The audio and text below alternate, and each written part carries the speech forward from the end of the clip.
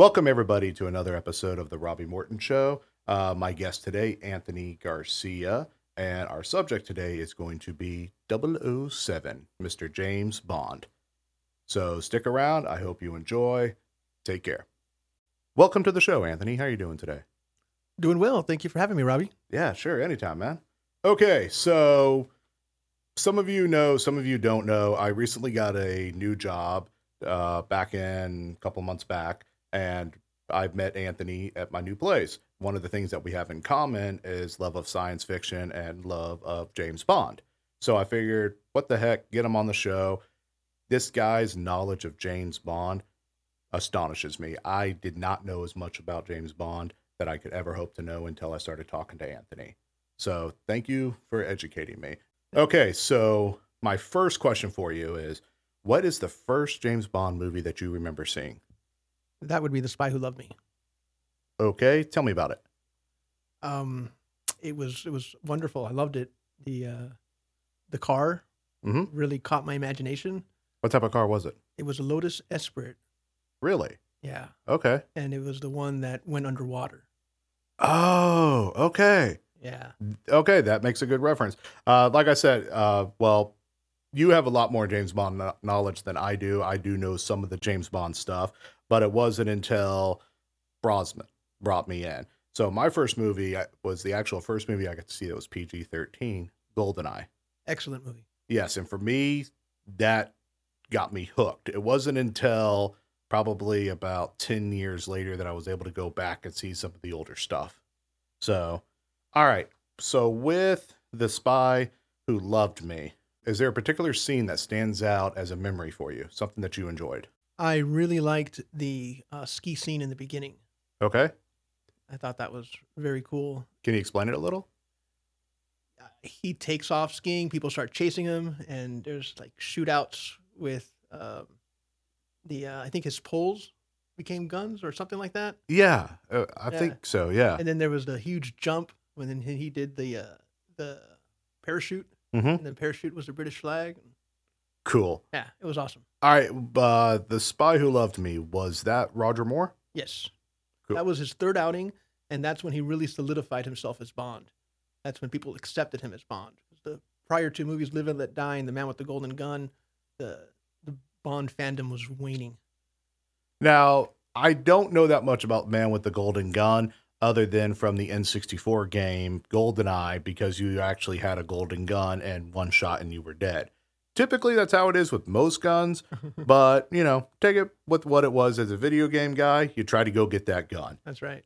Like I said, for me, GoldenEye was the first PG-13 movie that I got to see with my dad. It was also the first movie where I saw a portrayal of a potential hero or I guess best word for it is hero. Because that one had Sean Bean in it. He played Alec. He was also 006.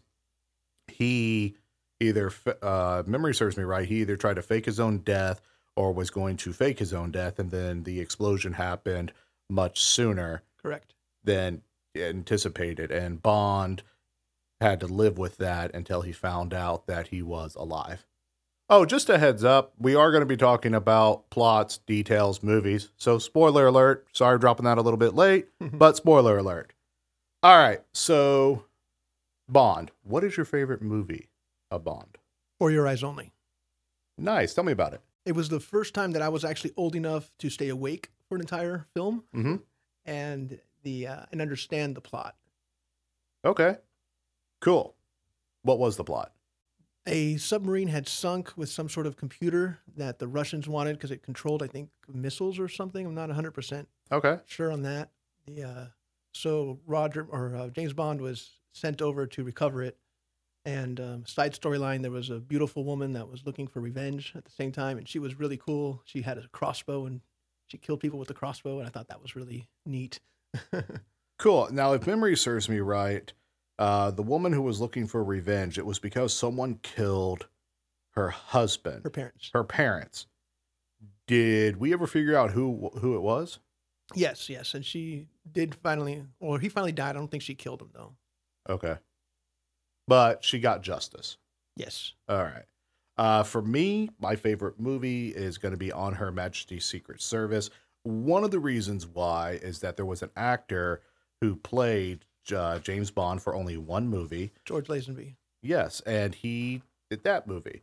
It's a little bit weird, especially with nowadays, that you only have the actor play the one role in a series like this. So for me, that kind of stands out. I think the plot line was great. To me, it's probably one of the top 5 Bond films, just with storylines, special effects. It stayed very close to the book. One of the best theme songs. It actually won an award, the On Her Majesty's Secret Service theme. I didn't know that. Yes. Cool. So to me, that stands out. Next to that, like I said, I'm going to have to go GoldenEye. Okay, so there has been, as of right now, 6 actors who have played in Bond films. Sean Connery, you have... George Lazenby. George Lazenby, thank you. I can't say that last name right without making myself laugh. Of course, you have Mr. Moore, then you have Dalton, then you have Brosnan, and then you have Daniel Craig, which we'll talk about later. All right, if you could describe each one of those Bonds in a couple of words, what would you describe them in? One word for each, going in order. Well, I'll say the name, I guess. Okay. Connery, I had down as manly. George Lazenby, lackluster. Roger Moore, suave. Timothy Dalton, flat. And Pierce Brosnan, debonair. I did not include anything for Craig because I do not recognize him as Bond. Okay. Wow. Yeah. For me, Connery, I have smart. For George, I have confused. Just because, like I said, is that he only played Bond in one film. You were telling me a story about George just before the start of this podcast. Tell me what you were saying earlier.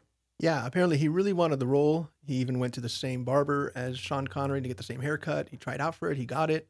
And then he became a hippie during the taping. And by the end of the taping, he didn't want to be James Bond anymore. He didn't want to be associated with that character. He wanted to let his hair grow out and grow a beard.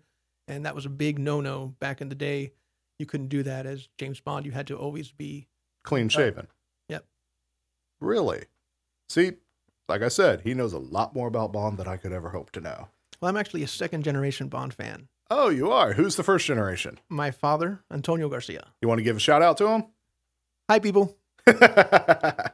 All right. So, like I said, for George, I have confused. Moore, I'm putting as brilliant. Because in between, after On His Majesty's Secret Service, they brought back in Sean Connery. But the film that they brought him back in, which memory serves me right, Diamonds Are Forever. Say again? Diamonds Are Forever. Diamonds Are Forever. While prepping for this interview, I watched that film. It didn't have the same charisma that he had, for an example, Dr. No or Goldfinger. So they end up replacing him with Moore. I think more for a new Bond. His first 2 films struggled, but his third film that he did, I really enjoyed. And you know his third film. Yes, The Spy Who Loved Me. Yes. So. And I'll tell you about Diamonds Are Forever. They offered him a ton of money to be Bond again, and his heart was just not in it. Everyone said so. He like you noticed it. Mm-hmm. Yeah. To me, whenever people say James Bond, I'm always going with Sean Connery. That's the quintessential first Bond, just a manly man, if that makes any sense. that was my term for him, right? Manly. Yes. So for Moore, I have brilliant. Dalton, I'm going to say charming, because he brought a different appeal to Bond that other Bonds had not, is that he took himself serious, but he didn't take himself super serious. Like, he was able to laugh and, have a couple of good times and just make fun of himself a little. But that's why I called him flat, because all the jokes he tried to make kind of fell flat. He didn't really have the same charisma that a Roger Moore had. Agreed. But he was the kind of the forerunner for the Daniel Craig Bond. He tried to make Bond a more serious killer, and he tried to play it as close to the book as possible. And I never liked the Ian Fleming books. I liked the later books for like John Gardner and something Raymond. I forget the gentleman's name. But I did not like Ian Fleming's books. So I was very happy with the movie Bond, which was, cars and women and gambling and exotic locations. To me, that's what Bond was or is. Yeah, after seeing GoldenEye, I did read some of the Fleming books, and I'll agree with you a little bit. Some of the books were eccentric, over the top, but there were other books that I really enjoyed. Like the actual first book, if memory serves me right, was Casino Royale, and that didn't end up getting filmed until later on. So I was able to enjoy that book a lot more. And sometimes the movies are better than the books. Sometimes the books are better than the movies. And then there's very few where it's both are equally enjoyable. To me, that's how it was with Casino Royale. So both were equally enjoyable. I read the book first. The movie was, for the first Daniel Craig one, pretty good. But we'll talk about that in a bit. For Pierce Brosnan, I put Fearless just because he was coming in after Dalton, and it's the first time, I want to say in like 5 or 6 years, that there was a new Bond. And I think he embraced it as his own character. He didn't try to copy anybody. He didn't try to mimic anybody. He just took it as its own. He was the perfect, in my opinion, he was the perfect blend of Roger Moore and Sean Connery. Yes, that is an excellent way of saying that. Now, I will say this. There are a couple of his movies which are very forgettable, but I don't blame that on him. I blame that on a weak script. Exactly. Like Tomorrow Never Dies and Oh, The World Is Not Enough. I did not like it at all. And The World Is Not Enough. To me, those are two very forgettable movies just because of weak scripts. I mean, there's a newspaper Mongol trying to take over the world with the news. I mean, right. It's just a weak script. Yep. Yeah. So, and then we're going to go to the one that you don't recognize that I call tragic, because I think for the first couple of films, he played a good Bond. But for me, after Skyfall, I would have been done with him. I would have gotten somebody else new. I would have just been done, because I think for those three films would have been great for him. But for Daniel Craig. But the fact that he's gone on to do Spectre, and the fact that he's doing a new Bond movie, which has been hopefully coming out later on this year, I think that he's been overused. I could see that. I really do like the new Bond film, at least what I've seen so far. Yes. I think it might be going back to the old recipe, at least from some of the things I've seen. And of course, the leading lady is a Cuban girl, so gotta love it. Yes. Like I said, or another thing I'll talk about is that when I was doing research for this, a lot of people have said Bond is only as good as his villain. True. And sometimes Bond is only as good as his female companion for that movie. So, but to me, I'm going with, in order to have a good Bond, you need a good villain. If you don't have a good villain, the Bond's not going to be recognized. Would you agree with that? 100%. All right. So from that, who would you say has been your favorite 007 villain? Jaws, hands down. From what film? He was in 2 films, actually. He was in The Spy Who Loved Me and then in Moonraker.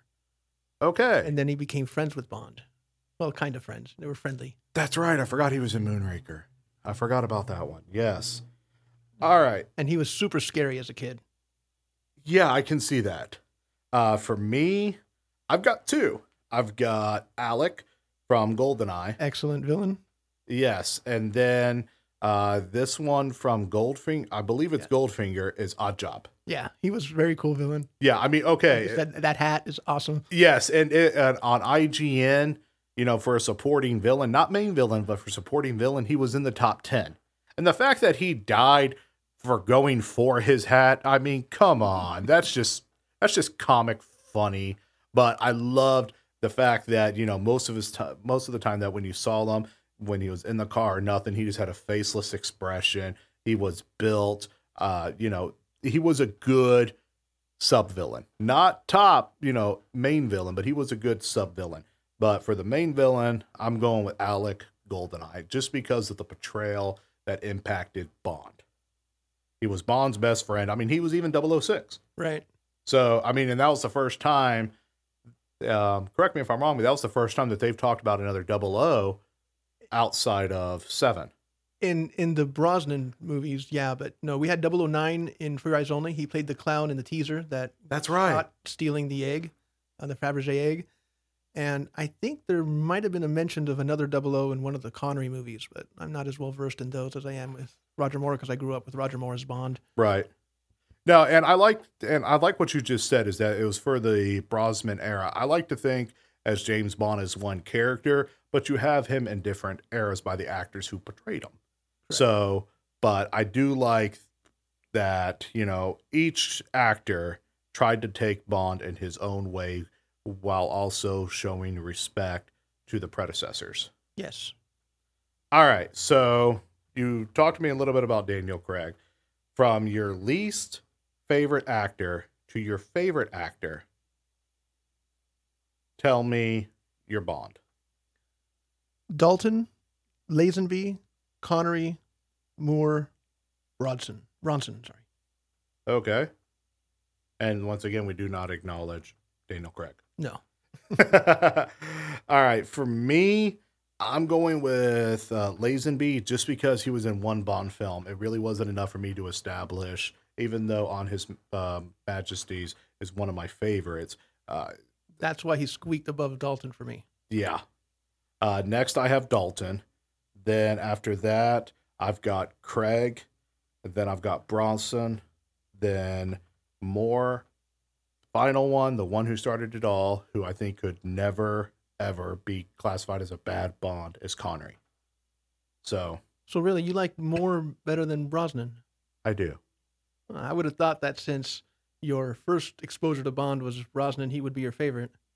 Well, he was at the time, but now that I've had the chance to go back to watch other films, I have more of a respect for the way that Moore portrayed Bond, for the way that he acted on him, for the way that he was able to embrace the character. But if you were to ask 1995 me, the only James Bond I'm going to know is going to be Bronson. Right. But like I said, in prep for this, I was able to watch maybe about 10 of the Bond films. I wasn't able to watch all of them, but I was able to watch about 10 of the Bond films. Some of them I had never seen before. Some of them I'm like, oh yeah, I forgot that this happened. Or oh yeah. So yeah, that's my list. But like I said, for the 10-year-old me and for the first exposure that I've had with Bond, it's going to be Bronson.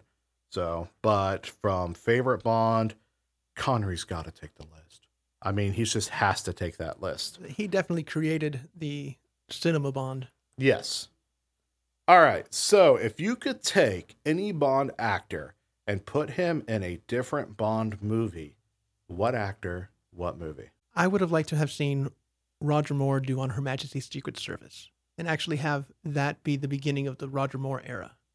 I think that would have totally changed the Bond history and the trajectory of the character.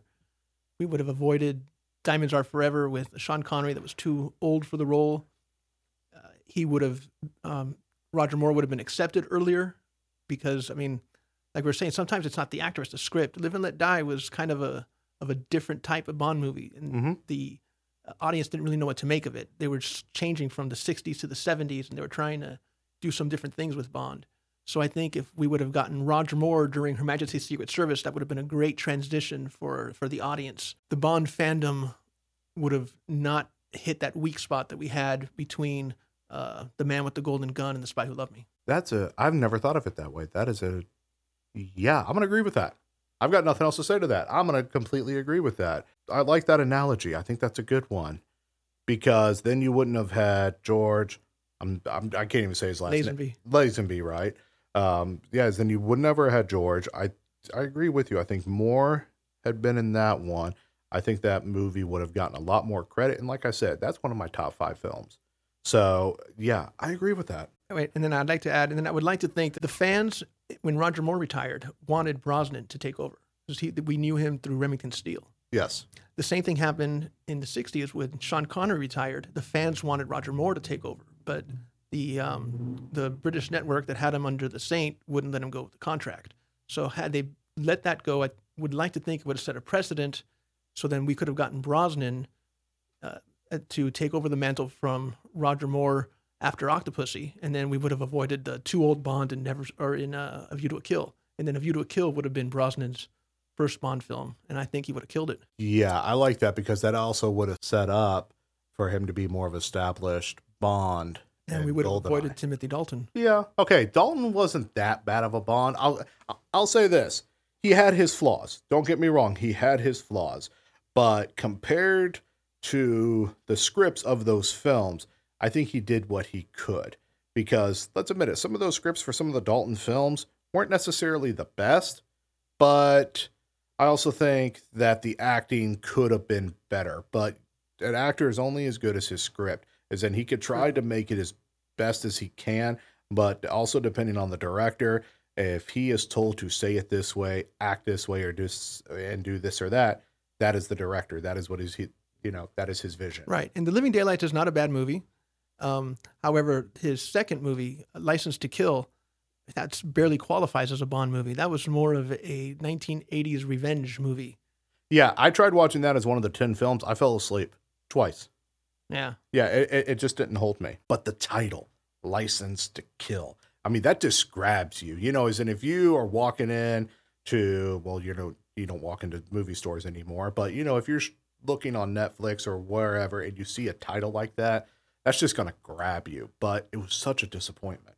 Like I said, I fell asleep twice trying to watch it. So, all right, for me, I'm going to go with More and Tomorrow Never Dies. Once again, it would have been after GoldenEye, but the script was so weak for Tomorrow Never Dies that I think that Brosnan couldn't do anything with it. I think Moore would have been able to improvise some of his own line and some of his own dialogue and add that more flash, as I like to call it, to make it a better film, because that film is very hard to remember. The only thing I remember about it is Terry Hatcher. And I know her from Lois and Clark, The New Adventures of Superman. Correct. That and the cars. I mean, Bond cars. Always. Yes. All right. So, next one for you. Have you ever ordered a martini Bond style? I have not. I do not like martinis. Although, in doing some research for this, I learned that I guess he ordered an espresso martini in one of the movies.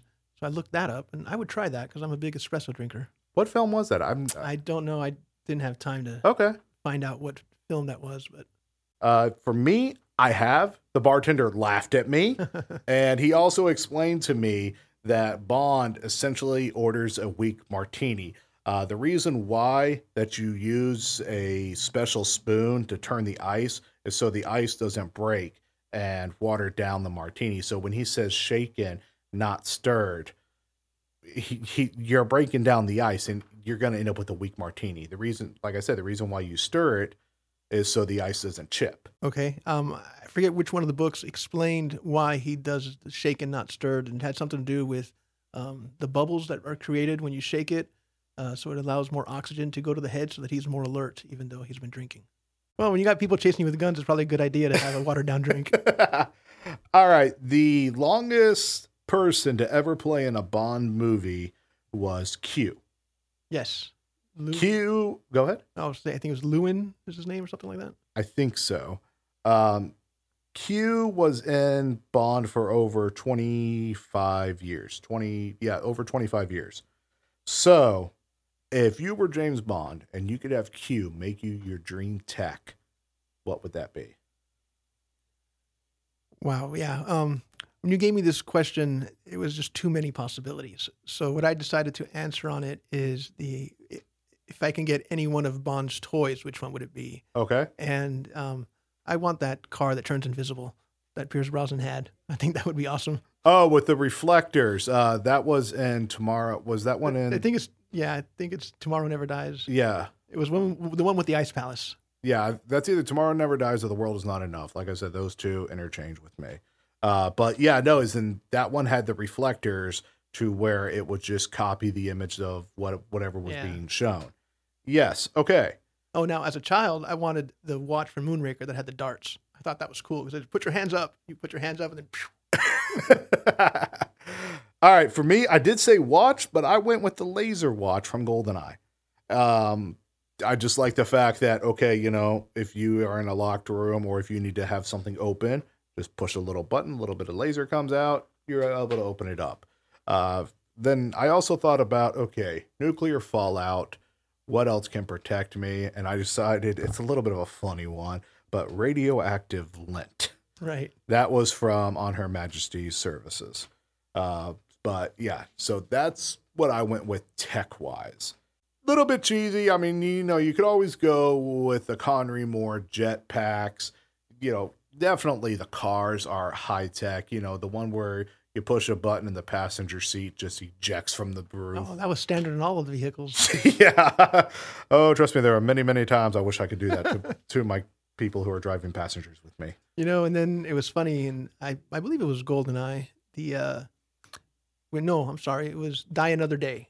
Okay. When Pierce Brosnan meets Q in this forgotten underground place that they had, and then all in the background you see all of the old stuff that Bond used in the past. You have the alligator suit that he was wearing for Octopussy. Mm-hmm. You had you had a shoe there. I forgot what the shoe did. But anyway, there was a whole bunch there. It was good fan service. That's cool. I didn't notice that. I'm gonna have to go back and rewatch that. Yeah, rewatch that. I have not noticed that. All right, so let me ask you this. What do you think of the modern Bond films compared to the earlier 60s and 70s Bonds? For me, I prefer films where the tech and storylines might have been a bit cheesy at the time, but there's something to also be said about what I like to call as classic films versus today's films where that it's been CGI'd, where that it's computer generated or it's been whatever you want it to be. There's something to be said about hard effects because let's say when Moore and Connery had the jetpack on, there was no green screen. There was no blue screen. They actually had something on. They had a jerry rig holding them up, right, moving them around. I mean, there's just something to be said about the earlier films compared to today. Don't get me wrong. I like some of the films for today. I like the cars, some of the technology aspect, but it's also just saying going back to a simpler time where you were just new, like you didn't know if that was actual on the set or if that was done by the actor or stuntman or whatever. What do you think? Yeah, I totally agree with you. I like practical effects over the CGI any day of the week, and the older Bond movies are more fun. My question here was, are you comparing it to the Daniel Craig, or are you comparing the Connery Moore to the Dalton Brosnan? It can go either way. That you could take it from Sean Connery to the current Bond now, or you can even compare it from the 60s to the 70s, then the 70s to the 80s, and then to current. So, to me, the 60 films, Dr. No, Goldfinger, all those stand out more as a memory than the current films. That's okay. That happens from time to time. So to me, those films stand out more. And it has nothing to do with the fact that they're older and what I like to call classics. To me, it's just storyline, special effects that you just didn't know if it was. Yeah, I'll tell you this: the Connery movies were better espionage movies. They were more serious movies. By the time we reach Roger Moore, there's a lot of campiness to it. They're playing. That's a good word for it. Yeah, they're playing more on the humor aspect of it, and it almost became a parody of itself by the end. That's one of the reasons Dalton wanted to take such a serious. Wanted to do such a serious take on the characters. He felt it had gone way too much on the other end. And that's why I love Brosnan, because I think he was able to kind of marry the seriousness of Sean Connery with some of the playfulness of Roger Moore. Yeah. I mean, because I'll give a reference to GoldenEye. I think I'm saying her name right, Ivana Ontop, or however you say it, is that whenever they're trying to have relations, she's trying to kill him, and he's being playful about it. He's being serious, but he's also being playful about it. If that had been done under Moore, I agree with you. I think it would have been campy. Right. And the reason I like the 60s, 70s Bond better is because later on they try to put this political correctness onto Bond. So you have Brosnan's no longer smoking. They severely cut down the number of women he beds during the film, and they try to make him a little more sensitive. Yes. And that's not really Bond. Bond is, cold killer who's a womanizer, hard drinker, hard smoker. He likes to gamble. That's Bond, and that really comes forward more as Sean Connery than Roger Moore, but even in Roger Moore. Yeah, that's a good way of putting it. I like that. I'll tell you another thing that I had a little bit of issue with looking back on it now that I've been more exposed to Bond. M. The first time that M has ever been played by a woman, GoldenEye. I know her name, Judi Dench.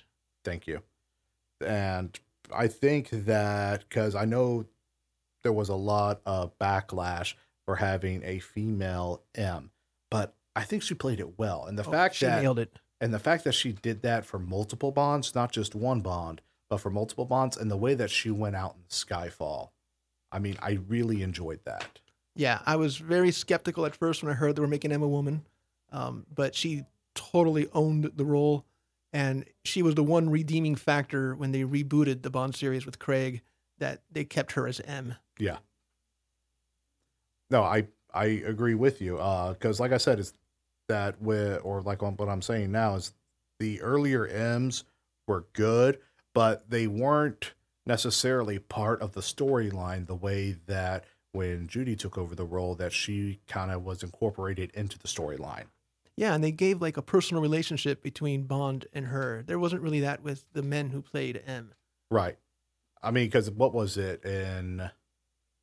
because it was either Casino Royale or Skyfall, to where he actually goes to her house. Mm. And that had never been even thought of prior to that, to my knowledge. Not in the movies. In the books, yes, but not in the movies. Right. All right. So, one of the things that we talked about was if you could be a Bond villain. So, from that, if you could be just a character in the Bond film that's not Bond, but just like, whether if it's Moneypenny, whether if it's M, Q, or anything like that, who would you want to be? Oh, Felix Leiter, hands down. Bond's CIA friend. Nice. Is that with the newer stuff or with the older stuff? By newer, you mean Craig? Yeah. Yeah, I don't recognize the newer stuff at all. Okay. So, to me, that's not Bond. That's Jason Bourne English style. That's a good way of putting it. I never thought of it that way. They had the same team coordinate the fights. Really? Yeah. I didn't know that. Wow.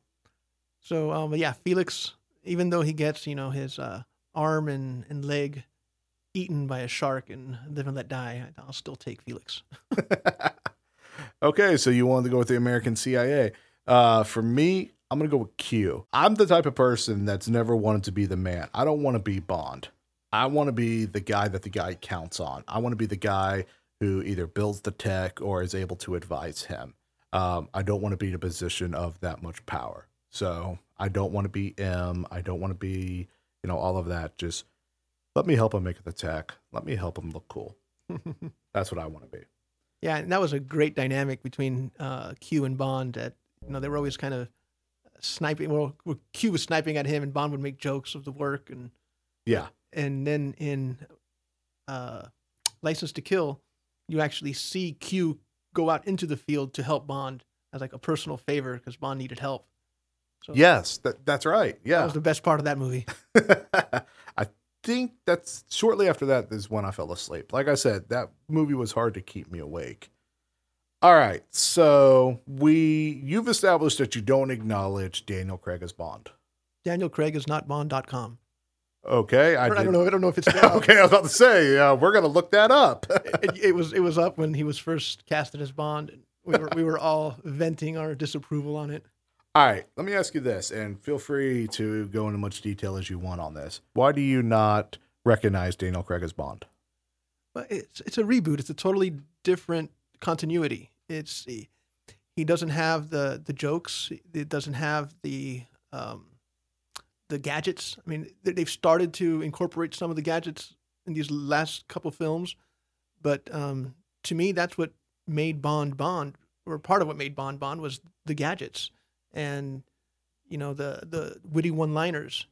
And there were fights, but they weren't over the top fights like these are. Explain. It's hard to follow some of these fights sometimes. They move fast and they're cut fast, and I understand that's the way film is done these days. But since it's a new reboot, it's fine that they do that. But in the older movies in the franchise, it was much simpler. It was easier to follow the fights. I don't know. I guess it was slower paced. Okay, I follow you now. Yeah. So what you're saying is there was something either simple or simplistic about the fights compared to the 60s and 70s compared to the way it is now. That it's much more fast, it has a much higher movement and things like that. Yeah, I agree with you on that, because I think what was in either Casino Royale or Quantum of Solace, where it starts off on a train and then it moves to a building, and then there's like a jerry rig involved and a bunch of other stuff, and then he ends up getting knocked out by somebody else. Bond's chasing somebody, where it was just the good old days where it was just a car chase and it wasn't a high bunch of explosions and this and that. It was just simpler. Correct. But, and this is just my own opinion, you don't need a bunch of heavy special effects to make a good scene. I agree. Sometimes simple is better. I mean, you look at Hitchcock. Hitchcock he used special effects, but there's also something in his, I'm going to call it beauty, and the way that he did his films. So true. Now, we'd be remiss not to mention the James Bond fight on the train from Russia with Love. Maybe that's what I'm thinking of. Yeah. That actually won an award for editing. I didn't know that. I mean, it was, and it's excellent. I mean, you watch that and it is a good fight. And especially in those days when editing wasn't as sophisticated as it is these days. There were a lot of jump cuts back then. Right. So, yeah, I highly recommend that movie. It's a great Bond movie. I think after On Her Majesty's Secret Service, it's probably the best written movie. All right. So I don't have that much, I don't want to say antagonistic, but I don't have that much of a beef with Daniel Craig. Is that the best word I could use for it? Sure. Okay, yeah. Although I like the guy. I mean, I've seen him in other stuff. He's a good actor. Yeah. Avoid Alien and Cowboys and you'll be okay. That one is James Bond meets Han Solo with aliens, and somewhere around the way I thought it was fun. Okay. But I like Westerns. Okay, see, here's the thing, and I'm getting sidetracked, but it's worth talking about. You take a movie directed by the guy who brought Iron Man in, you combine Steven Spielberg, Ron Howard, you top it off with James Bond and Han Solo, I'm expecting a holy wow movie. You're getting Indiana Jones and James Bond and a movie. And then it comes out and I'm like, yay, I'm hooked. And then and on top of it, you throw in Olivia Wilde, who at the time I believe was 13 on House. Like, she played the character 13 on House. Also a big fan of her in Tron. But you throw all those elements in, Steven Spielberg, Ron Howard, Jon Favreau, and then I don't know what happened. And here's the thing. I love the comic. I just don't know what happened. I went in there with this is one of the few movies I'm thinking, okay, I have expectations. You will exceed them. Exactly the problem. That's what I was going to say. You had too high expectations. You got to go into movies with very low expectations. That way you're not disappointed. And since then, I've had no expectations for any movies other than Star Wars. Exactly. 100%, yes. Star Wars, yeah. Every episode, somehow, I always end up talking about Star Wars. I try to avoid it. I'm not apologizing. It's a big reference. But Star Wars, I go in there to be enjoyed. I know it's going to be a good film. Whether if you like it, don't like it, it's going to be a good film. This, I don't know what happened. And I'm not knocking Daniel Craig. I'm not knocking the Harrison Ford or the directors or anybody involved in it. I just don't know what happened. You expected better.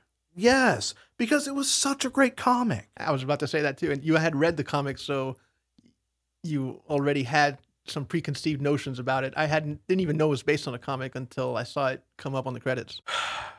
Yeah, you're probably right. Yeah. All right, so with the new James Bond film coming out later on this year, No Time to Die, supposedly this is the last Daniel Craig film. Yes. We hope. If there was going to be a different actor or actress to play James Bond, who would you want it to be? I've been saying for a while now that I would like to see Liam Hemsworth take on the Bond mantle. Right now, he's still a little bit too young. I'd like to give him, 3 or 4 years to get seasoned, a little more seasoned. But if it has to be now, better early than late. We get more films from the guy. See, I was actually, when you had told me that, I actually did a little bit of research on him. What would be great is if they were to do like a TV series on the origins of Bond, and have, maybe 12, 13 episodes and have him work his way up to 00 status. And I think he would be great for that role. Yeah, I'm down for that. Because he's at the right age. You can come up with new concepts. And the thing with Bond is that he has multiple backstories. So it's hard to establish which is a true backstory for Bond, because we know that he's a 00. We know that he is a spy and so forth, but you really don't have much of a childhood origin. And correct me if I'm wrong, you really don't have much of a childhood origin on how he became part of the organization to become a spy. Yeah, I don't know how deep Ian Fleming went into it. I know he came from the Navy, right? Mm-hmm. That's the rank commander. That's why I call him Commander Bond in the movies. But I don't think they talked about his life prior to that. So, he was picked from the Navy to go into MI6. There's an unauthorized biography of James Bond out there, which I read, and it talked about him being in boarding school. And I think they touched on this in Skyfall, that his parents died on a skiing accident on holiday. Okay, so there's bits and pieces of his past, but nothing to connect all the dots. Right. So I think he would be an excellent actor to have, like I said, either 6, 13 episodes, maybe 1 to 2 seasons, because you don't want to overindulge it just on how he became from the commander to working for MI6 to have a license to kill 007. I think that's a great idea. Netflix, Amazon, you listening? Or Hulu. Come on, Disney Plus.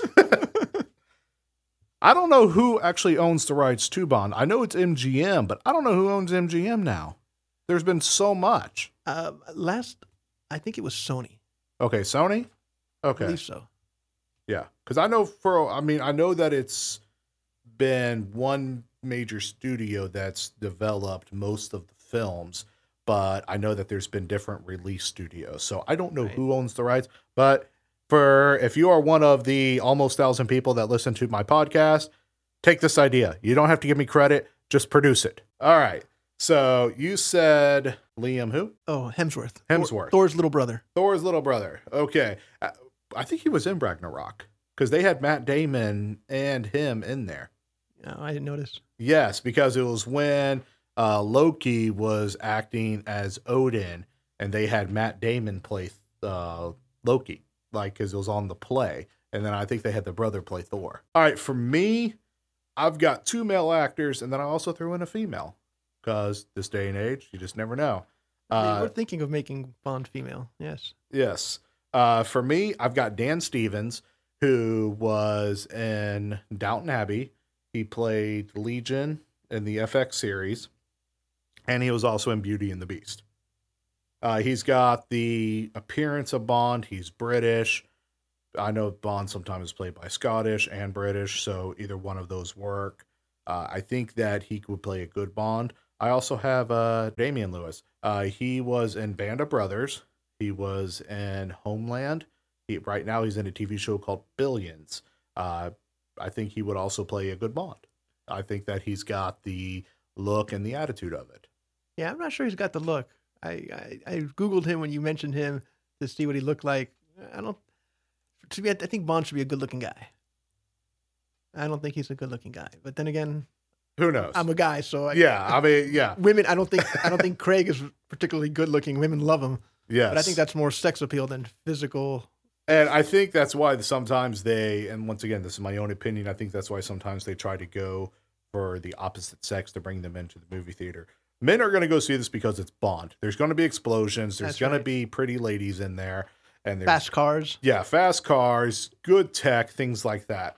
So you got the male aspect of wanting to go see this movie, including some females in that. But I think they also go with pretty boys to try to bring in some of the women. Once again, my opinion. Nobody else's opinion. My opinion. So now as far as a female Bond actor, I had never really given that any thought until I saw your pick.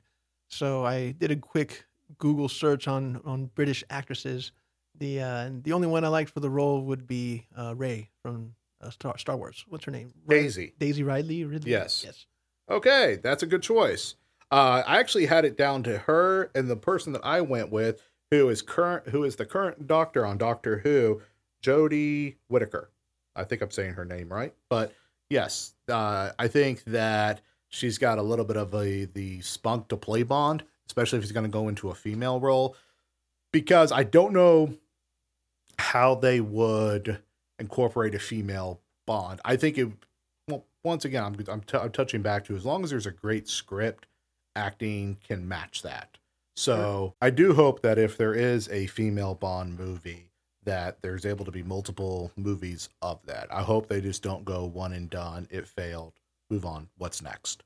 So, but my problem with that is I don't see why they have to use the Bond name. And if they're going to make it a female, make it 009 again. You know, the someone else in that universe, and then there can even be a crossover with Bond. I don't see why they need to take that name and that moniker and change it to a woman. Or, and correct me if I'm wrong, they've never established a 001 or 002. In the movies, no. There's only been like 3 or 4 max in the movies that have been identified as another 00. Right, so she could even be another 00. It doesn't have to be a 007. It could be 001, 002, or whatever. Because with the exception of 6, and may even have replaced 006, there's only going to be 9 00s. Right. 10 if you count 000, but I'm guessing they're going through 0 with 1 to 0 with 9. Correct. So, yeah, you're only going to get those guys. So, that's my pick for a female Bond and a male Bond. I do like your pick, and I like that, I would hope that one day they do an origins, so to speak, like a complete origins, that this is the established origins, this is what happened, this is what happened to his parents. We know that they were killed in a ski accident. We don't know how old he was. He was taken into the military academy. He became a Navy commander, or it could be that when he joined the MI6, that was the rank that they gave him. Right. The one of my favorite series of all times is Young Indiana Jones. So if they were to do something like that, that would be awesome. Yeah, I like that. All right, so I've got a little bit of a side thing for you. I'm going to ask you a couple questions. You tell me what the answer is. What is your favorite Bond song? Like at the very beginning when they play it. Wow, I am a big fan of the music, probably even more so than the movies. Okay. So that's a tough one for me. I know that For Your Eyes Only and The Spy Who Loved Me really stick out for the classics, but they're all so good. I mean, they really are. And the Pierce Brosnan movies had some great ones. The Sheryl Crow one, I love that one. Tomorrow Never Dies. Mm-hmm. The movie wasn't that good, but that song kicked butt. I think Madonna did Die Another Day. Yes, she did. And the music has always been. And then Shirley Bassey, she did like 3 of them. Mm-hmm. Awesome voice, great songs. And Goldfinger was another good one that stood out. Yes. And it's funny, Goldfinger and The Man with the Golden Gun are the 2 theme songs for the movie that don't talk about Bond, they're talking about the villain. That's right. Yeah. I know. Wow. I'm just now thinking of that. Yeah. Okay, for me, I got to go with Adele's Skyfall. Mm-hmm. She won the Oscar for it. Sure. It was a big Bond film. Just the way that her vocals were on that. So I got to give that to Skyfall. To Skyfall with Adele. All right, so... Oh, I'll add one more thing. I think taking my personal prejudices out of it, the Man with the Golden Gun is probably the best song. All right, so my next question for you, movie posters. One of the things that captures me with a Bond is the way that the movie posters are done. GoldenEye, excellent movie poster. But for me, my favorite one is the first one. You have Dr. No, 1962. You had, on the poster, you had guns. You had girls that were half clothed but turned around. And then you just had Bond on there. That did not happen in 1962. Those type of posters were not displayed. Right. I mean, this is early 60s, not hippie 60s, but early 60s. Stuff like that didn't happen. What about you? Again, I'm a big fan of the posters. The Thunderball posters were awesome because it was kind of like that first Star Wars poster where there's a lot going on, you know, and it almost tells its own story. I think one of the most iconic ones was For Your Eyes Only, where you have the women's legs right there and then him shooting through the legs. That's right. Yeah. But my favorite one is The Spy Who Loved Me, partly because it had a lot of the same, you know, stuff going on, but I don't know, something about it. Maybe it's because as a child I saw it a lot because my father had the record, and I would listen to the record looking at that picture. Okay, cool. All right, now the next one is something that we were talking about earlier. Bond's girls, as I like to call them. Yes. Now, just about in every movie, a Bond girl death occurs. Sure. What is your favorite Bond girl death? I'm gonna have to go with Goldfinger. That's the one I went with. Yeah, I mean, there's something about, you know, just poured solid gold on her, or Yes. liquid gold and solidified. You were telling me something about Goldfinger earlier, that the Bond girl in that one was actually lip synced by somebody else. That's Dr. No. Okay, Dr. No. Okay. Yeah, that actress, she did not know English at the time of filming. So all her lines were dubbed, the dialogue by one person, and then when she sings, it was dubbed by another person. Really? Yes. See? That's what I'm saying. You are the Bond expert. And that scene of her coming out of the sea with the white bikini and the knife, which was copied later on by Halle Berry, the original scene, that was voted #1 sexiest scene of all time by I don't know who. But yeah, it was iconic. Cool. All right. So the next thing I've got for you, and you've had no prep on this, I wanted to try to keep it a secret, is what I like to call the lightning round. Okay. If you've listened to the shows before, you know that it's never expected, but it's always there. All right. I'm going to name all of the Bond films. You tell me what actor that played Bond for that film. Oh, okay. All right. We will start off with Dr. No, 1962. Sean Connery. All right. From Russia with Love, 1963. Connery. Goldfinger, 64. Connery. A lot of Connerys right there. Thunderbolt. Connery. I didn't even get to say 1965. You Only Live Twice, 67. That's Connery. All right. On Her Majesty's Secret Service. George Lazenby. 1969. Diamonds Are Forever. That was Connery again. But we all agree it should have been more. I think so, yeah. Okay. That was 71. Live and Let Die. More. No, okay. That was Moore's first Bond film, 1973. Man with the Golden Gun. More. 1974. The Spy Who Loved Me. More. 1977. Moonraker. More. 1979. I should have had you set the years on these because you're just gonna you're just gonna ace this. For Your Eyes Only, 81. More. All right. Octopussy, 83. More. A View to Kill, 85. More. The Living Daylights, 87. Timothy Dalton. License to Kill, 89. Dalton. Goldeneye. That was Pierce Brosnan. 95. Tomorrow Never Dies. Brosnan. 97. The World Is Not Enough. Brosnan. 99. Die Another Day. Brosnan. 2002. You are blowing through these. Casino Royale, 2006. Daniel Craig. Quantum of Solace, 08. Craig. Skyfall, 12. Craig. Spectre, 15. Craig. And No Time to Die. Craig.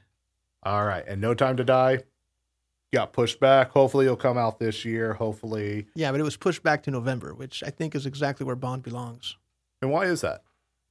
Well, historically, it used to come out in November, and November is the month for Scorpio, and I think Bond really reflects what, is typical Scorpio. All right, Anthony, I got another question for you, and this is something that hopefully never happens, but just in case it does, if James Bond were to have a permanent death, no resurrection, no healing, no brought back to life, dead, like dead, how would you want James Bond to go out? I'd like him to go out saving someone, possibly even a woman, since so many women have died for him in the movies. It would turn about as fair play, and he dies for a woman. Nice. I gotta mirror that. I want him to go out on a justifiable death. I think like what you were saying when we were talking about it earlier, I don't want it to be a gunshot. Gunshot's too simple. It's too easy for Bond. Correct. I want it to be a self-sacrifice, if that makes any sense. Yes. All right, Anthony, my next question for you is, if you could be in a James Bond film, what film would you want to be? And would you rather want to be Bond or the villain? Hands down, I would want to be Bond, and it would be in The Spy Who Loved Me, because I think Barbara Bach is the most gorgeous woman, and I would love to have been able to sleep with her. Okay. For me, that is a good question. I don't know. I mean, some of it is the aspect of, do I go with the beautiful girl, or do I go with the storyline and just wanted to live out that character? Well, that's the beauty. The Spy Who Loved Me had a good on that other part. Yeah. All right, for me, I'm going with GoldenEye, because you've got the two Russian women, Ivana on top, and then you also have, I want to say her name was Natasha. Yes. Yes, you also have Natasha, who ended up being a Bond girl, so to speak. So I'm going to go GoldenEye on either one of those. All right, another one for you. If you were to take any movie that's out there nowadays, past or present movies, and put James Bond in that movie, what movie would that be, and how would it affect the outcome? Okay, I'm going to give a silly answer. Mine is going to be, I either want Sean Connery or Moore, and I want to put them in Mars Attacks. The Tim Burton Mars Attacks. See, that's what I'm saying, is then, just throw them out there. Any movie, anything like that. I think that would just be fun. I think that'd be a good comedy.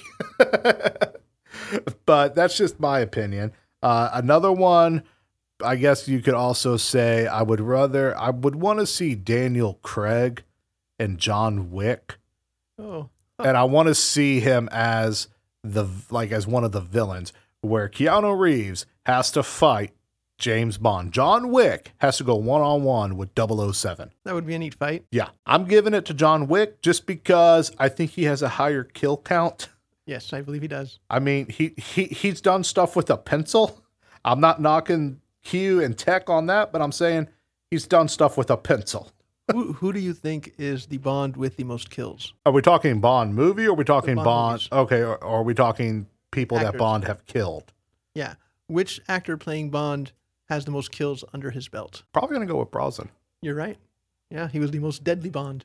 Because you had the plant explosion, which knocked out a couple people in GoldenEye. You have the building that fell, which killed quite a bit, and Tomorrow Never Dies. The submarine and Die Another Day. Yeah, I'm going to go with that one. Yeah, I forget the numbers, but yes, he was the deadliest Bond, which I found surprising because I would have thought it was Roger Moore because he had more movies. Another thing that we were talking about is parody of Bond songs.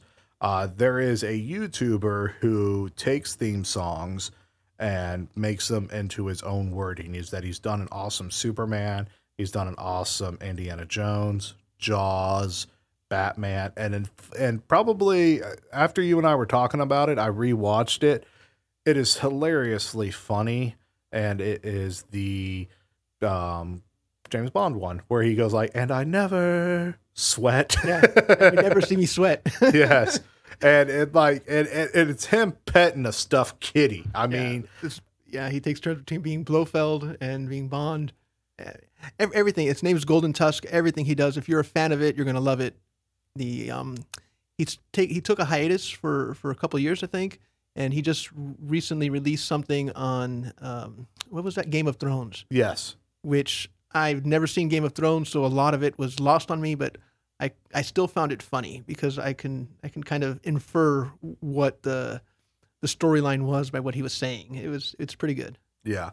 One of my favorite ones that he does, even though I'm a big Superman fan, is the Batman one. Mm-hmm. And it's just because the way that the music that he parodies to is the 89 Batman film. And it starts off slow, but then it picks up and it just gets faster and faster, and he's able to keep up with it. Yeah, he's got a great voice, and he's a tremendous talent.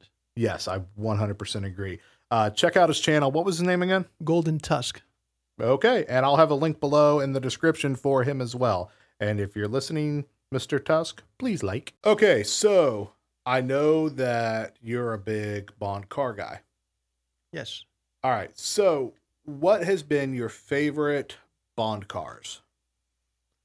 No, I hate to sound like a broken record. I always come back to The Spy Who Loved Me because that is what started my love affair with Bond. So that Lotus Esprit that they had, yeah, it was great. I mean, I even had the Hot Wheel of it. But if I could choose one, it wouldn't be that. It would be the DB7. And what film was from? Aston Martin. That would have been Pierce Brosnan era. He always had some sort of Aston Martin DB7. Yeah, I was gonna go with the what was it? Die Another Day Bond car.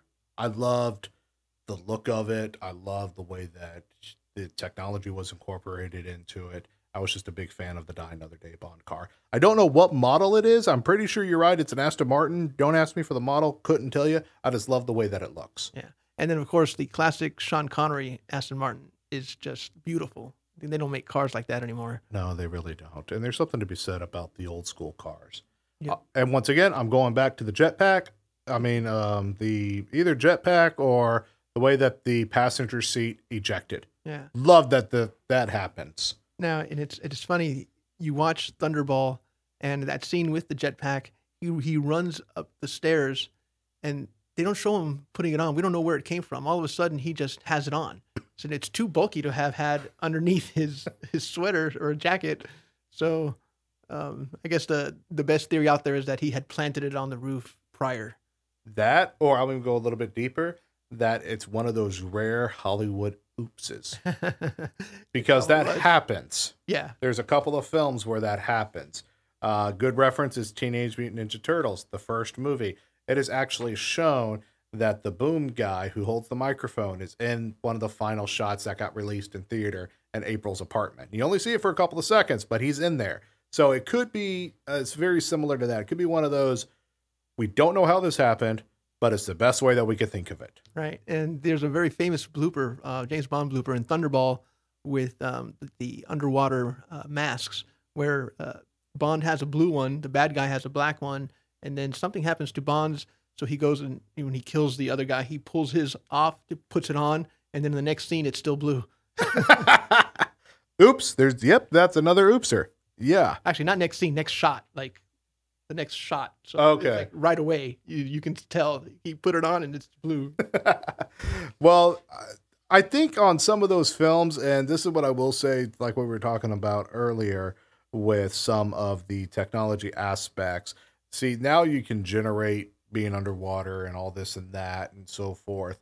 But I think back then they probably had a tank where you were underwater. But that was probably where the stunt guys come in, because I can see more, and even Connery say, let's bring in the stunt guy for this.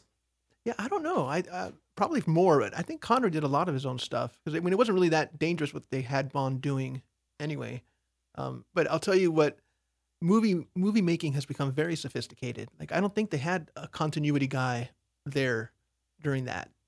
Like now there's a guy that's his job. Yeah. I mean, if you've got a stain like right there on your shirt in this particular spot, he has to remember that stain is there. So the next time you wear that outfit, they can put that stain there. I don't think that really existed back then. No, and the first time that I've heard of the continuity individual that's part of the TV, that's part of that, was on a TV series called 24, because it was the first season.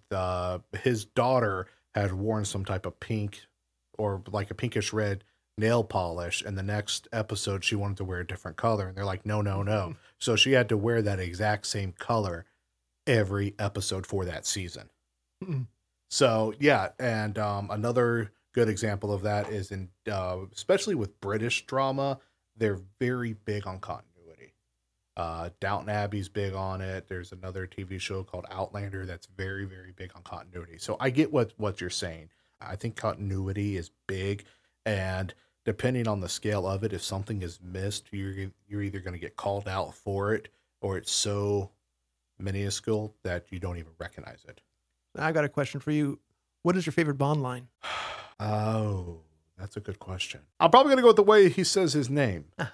Bond. James Bond. Very good. I mean, I don't go around introducing myself that says Morton. Robby Morton. No, but if I was named James Bond, I would. Yeah. Yeah. I mean, have you ever gone up to anybody and said, if they asked you for your name? Garcia. No. Anthony Garcia. No. Because you also have to say it in that in that tone. You just can't go Morton, Robby Morton. You have to go Morton, Robby Morton. You have to say it with Bond. My favorite line is actually not one Bond uttered, but it was the bad guy.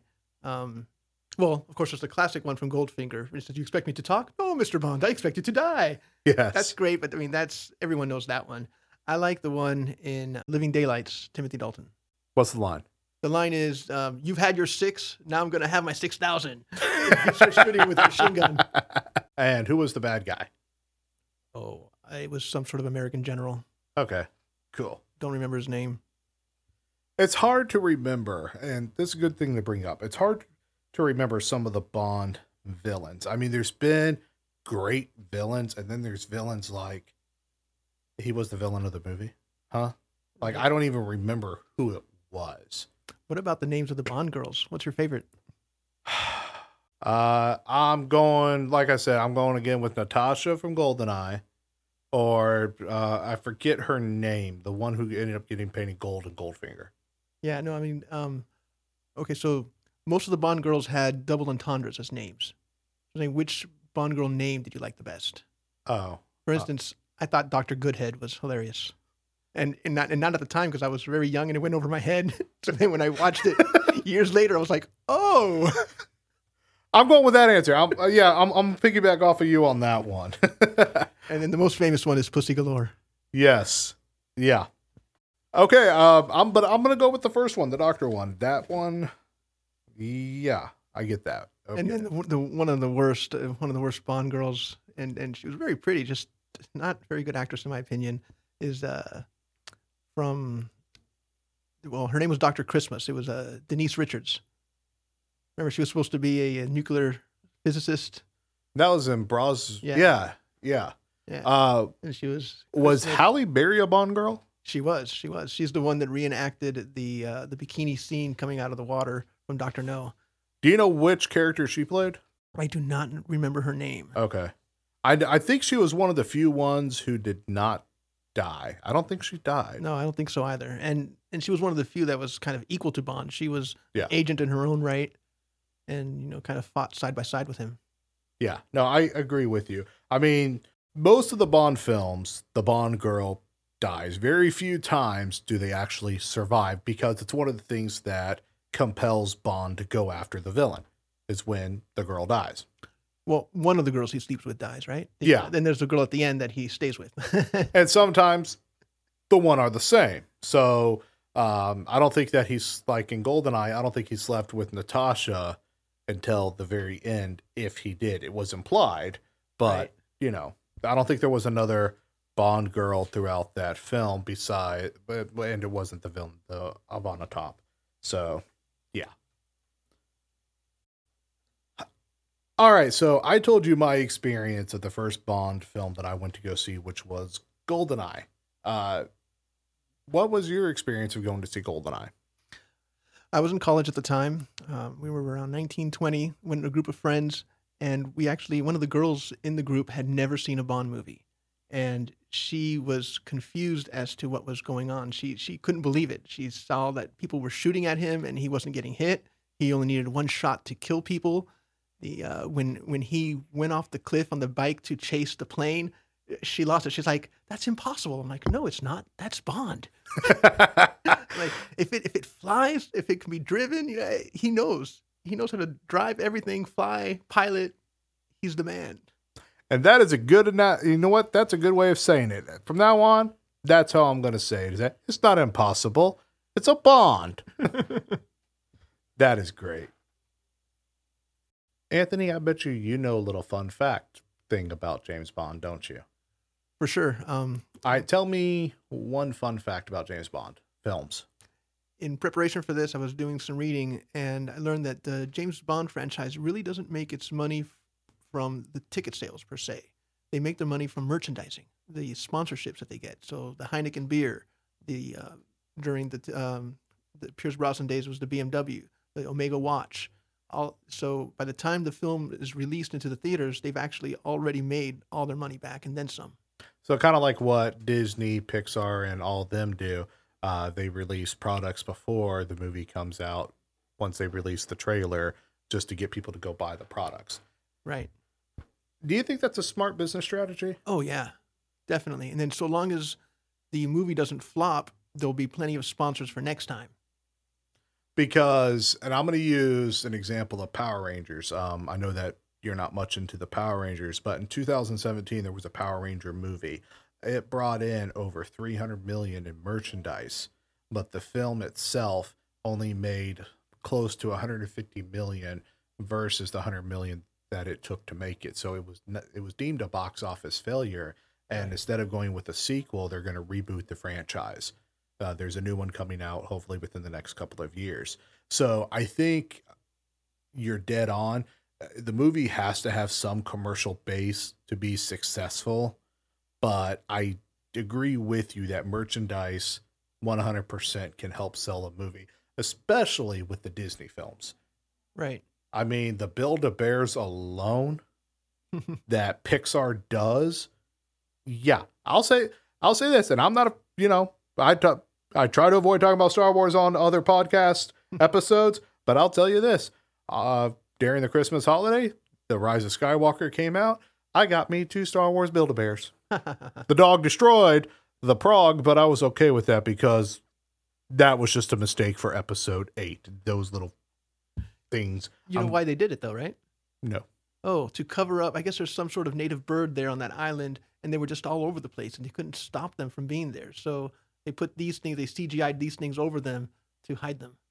Really? Yeah. So does that mean that Chewie actually ate? All right. No, we're getting off subject on one of my favorite subjects. Oh, and I'll say one thing about this James Bond merchandising. You're too young to know the phenomenon that was Bond back in the 60s and 70s. I mean, he was huge. I think adjusted for the number of theaters and ticket prices, Thunderball is still one of the top-selling movies of all time. Really? Yeah. I know that there was a TV series that came out about 10 years ago called Mad Men. One of the main characters was Don Draper, and in preparation to it, during an interview, is that he got told to kind of have the persona of Bond, is that we want you to have the appeal of it. We want you to be confident. We want you to be a man's man. We want you to be able to sell yourself and sell a product, because the story behind Mad Men was an advertisement firm. Okay. So the actor, Mr. Ham, ended up watching a couple of the Bond films to try to embrace that, because the movie or the TV series started out just as Kennedy won the election back in 60. So I agree with you. I didn't know that little fun fact about the Thunderball. Is it still, not counting for inflation, is it still one of the best, highest grossing? No way. Okay. There's just way more theaters now. Well, that's all saying, not counting for inflation. So up until, I'm going to say, the Brosnan era, was that the most successful Bond film, to your knowledge? Okay, so yeah. So you're saying the counting for inflation, like if you adjust for inflation. Not counting for it, meaning pure dollars? Yeah. No, yeah. The movies nowadays make much more than the old movies because A, the price of the ticket is more, and B, there are more theaters. Right. But yes, Thunderball, once you adjust for those things, it's still one of the highest grossing films ever, and definitely one of the highest James Bond. Although I think I read, much to my chagrin, that one of the Craig movies outdid Thunderball once you adjust for all of this. Yeah, I heard that Skyfall reached the $1 billion club. Okay, it might have been Skyfall then. So, because Skyfall was, I know you're not a fan of them, so I'm hesitant to talk about it. But I know that one of the way that people have said it, I don't know if they're Bond fans, but the way that people have said it, that Skyfall is probably the greatest Bond film of many generations. They didn't say all generations. They said many generations. Right. I'll say this. Each one has gotten progressively better. Okay. And I don't like admitting it, but I think this last one looks really good. Well, it's kind of like what you were saying earlier, is that the way that the trailer had presented itself, it looks like that they went back to the basics. Right. It doesn't look like that they overdid themselves, that it's relied heavily on CG. It looks like that they kind of combined a little bit of the Sean Connery, Roger Moore era into it. Would you, I mean, just based off the trailer. Just based off the trailer, it looks like they've gone back to the original recipe. Which, in my opinion, like we were talking about earlier, the classics are better than the currents. But like I said, that's just our opinion. Correct. All right, Anthony. We've talked about our favorite Bond movie. Mine was on Her Majesty's Secret Service. Yours was For Your Eyes Only. What is your least favorite Bond? Oh, that would have to be License to Kill, Timothy Dalton. It barely qualifies as a Bond movie, in my opinion. There was no real mission. It was revenge. He was going out there to get personal revenge. For mine, that's a good question. I'm probably going to have to go with the Daniel Craig Spectre. I did not understand that storyline. It was a little convoluted. Yeah. I mean, don't get me wrong. It was, the acting was good. I like that they brought in, I'm a big fan of wrestling. I like that they brought in Dave Bautista and so forth, but I just didn't understand the storyline. I understood the storyline for Casino Royale. I understood that certain events in Casino Royale impacted Quantum of Solace, but I even understood Skyfall. I like the way that M went out. To me, M went out on her own terms. Yeah, no, that was very good. But I don't understand Spectre. I tried. I just don't. What about you? Did you understand Spectre? I watched it, and I thought it was getting closer to the Bond that I like, but it still wasn't there. And I agree, it was a little convoluted, and I really couldn't tell you much about the movie. I did kind of enjoy it, but not so much as a Bond movie, just as an action flick. Yeah. Okay. Now, speaking of Bond movies, action flicks, the Dr. No, that actually spawned a whole genre of spy films for the 60s. It was kind of the first one to do the espionage in that way. And there were a lot of imitators after that. Do you want to name some of the imitators? I'm not that well versed in it. I just know that it was. They were fakes. They were imposters. There's only one James. Well, actually, there's multiple actors who play in James Bond, but there's only one James Bond. And you imitators, shame. Also, I don't know if you know, there was a previous Casino Royale before Daniel Craig's. It came out after Dr. No. It was not part of Eon Productions. That's what I was going to say, is that it's not recognized. That's why I didn't include him on my Bond list. Yeah, and that was David Niven. And that was actually Ian Fleming's choice to play Bond, although the guy was a little old already. But it was a funny movie. I believe it was Woody Allen that did it. And it took the approach that a lot of the fans would have liked to have seen in the Eon production movies, where James Bond was like the Dread Pirate Roberts. It was a mantle that was passed on from agent to agent, James Bond 007. Now, see, if you were to kind of, for the next film, since this is potentially Craig's last film, if they were to kind of implement that, I think that's the way that you could sell a new 007. I agree. That here's the mantle, it's now yours. But I don't know if they're going to do that.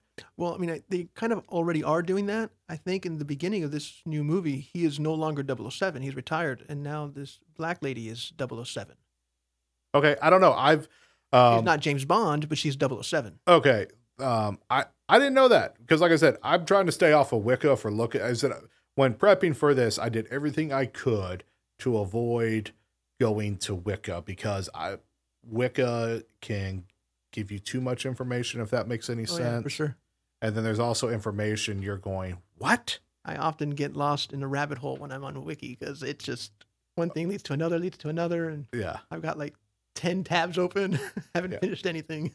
This is not James Bond related, but since you brought up the passing of the mantle, and we're both DC guys, to me, the best passing of the mantle that have ever seen for a passing of a mantle is from Christopher Reeve to Tom Welling in Smallville.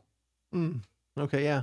To me, that is the best passing of a mantle that I could ever see, because he's the one who told him, "Your name is Kal-El. You come from the planet Krypton. It's not there anymore. This is the message that was left for you." Yeah, Smallville was a great show. I loved it. Oh yeah, no, I'm a big fan of it. I have half my wall dedicated to Smallville, but yeah, no, but like I said, is a little off subject right there. But to me, that when everyone says passing of a mantle or talks about that, my mind automatically goes to that. My mind automatically went to Batman Beyond. I thought that was great. Nice. Yeah, when Batman hands it over to Terry. Mm-hmm. Yeah, I don't know how I feel about the way they ended it, that he was a clone of... Well, he wasn't the clone. He was the genetic offspring. Oh, okay.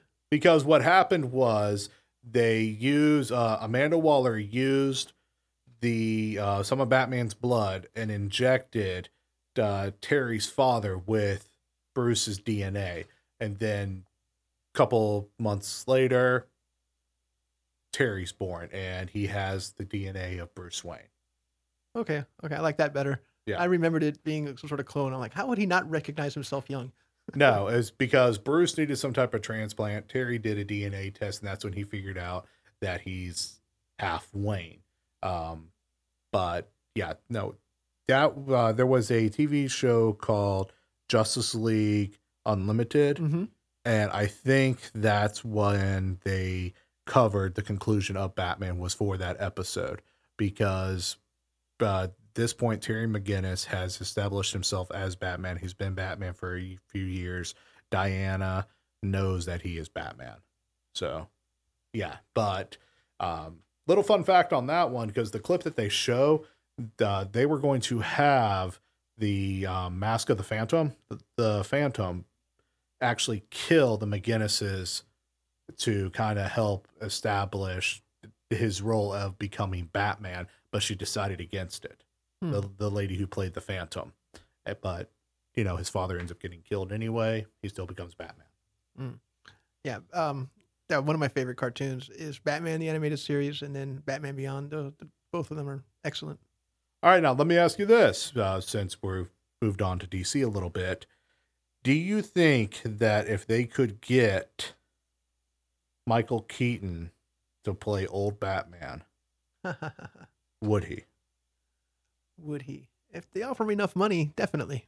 Well, because here's the thing. He's also tied with Marvel and the Vulture. Right. And you and I talked about this a little bit during lunch. There are certain actors who can get away with both Marvel and DC. You had the actor Zachary Levi, who played one of the warriors with the Lady Sith from the second and third Thor movie, who ended up getting killed by Helena. He ends up becoming Shazam. One of the people from Guardians of the Galaxy, I forget who it was, he ends up getting killed, and he's also in Shazam.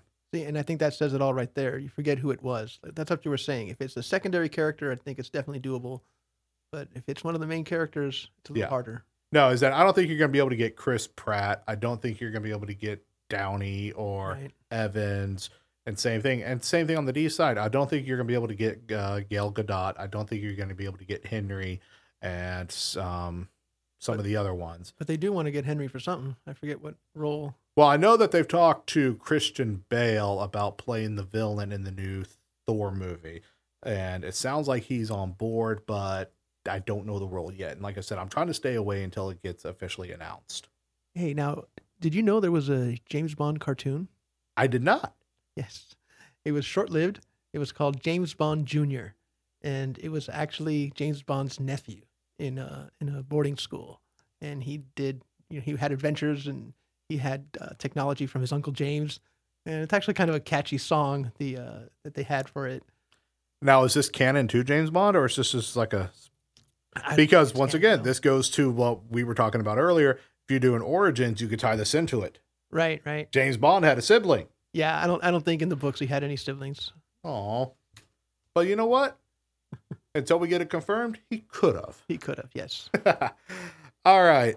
I don't have anything else. I think we've covered Bond and a few other things in depth.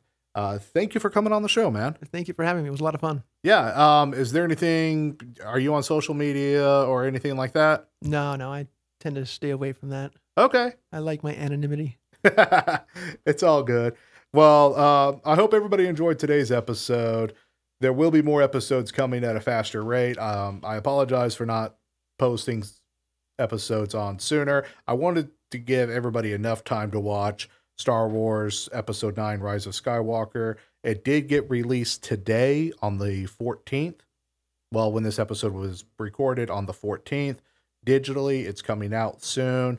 So we will be covering Star Wars Episode 9, our reviews of that, and then we will also be talking about a few other things. But after Episode 9, we're really not going to be talking about Star Wars again until close to October, when Mandalorian Season 2 comes out, either October or November. So, but we do have more content coming. I am working on getting more guests. I hope everybody enjoyed today's episode. Again, Anthony, thank you for coming on the show. Thank you for talking to me about James Bond. I learned a lot more about James Bond today than I probably have in the 20 years that I've been watching Bond. Oh, well, thank you. It was my pleasure. All right, everybody, take care. Well, I hope you enjoyed today's episode of Anthony Garcia and I talking about James Bond. Hopefully you learned a lot. I know I learned a lot. I learned a lot more about Bond than I ever hoped to possibly know. Anthony Garcia, excellent expert when it comes to James Bond. So I hope y'all enjoyed today's episode.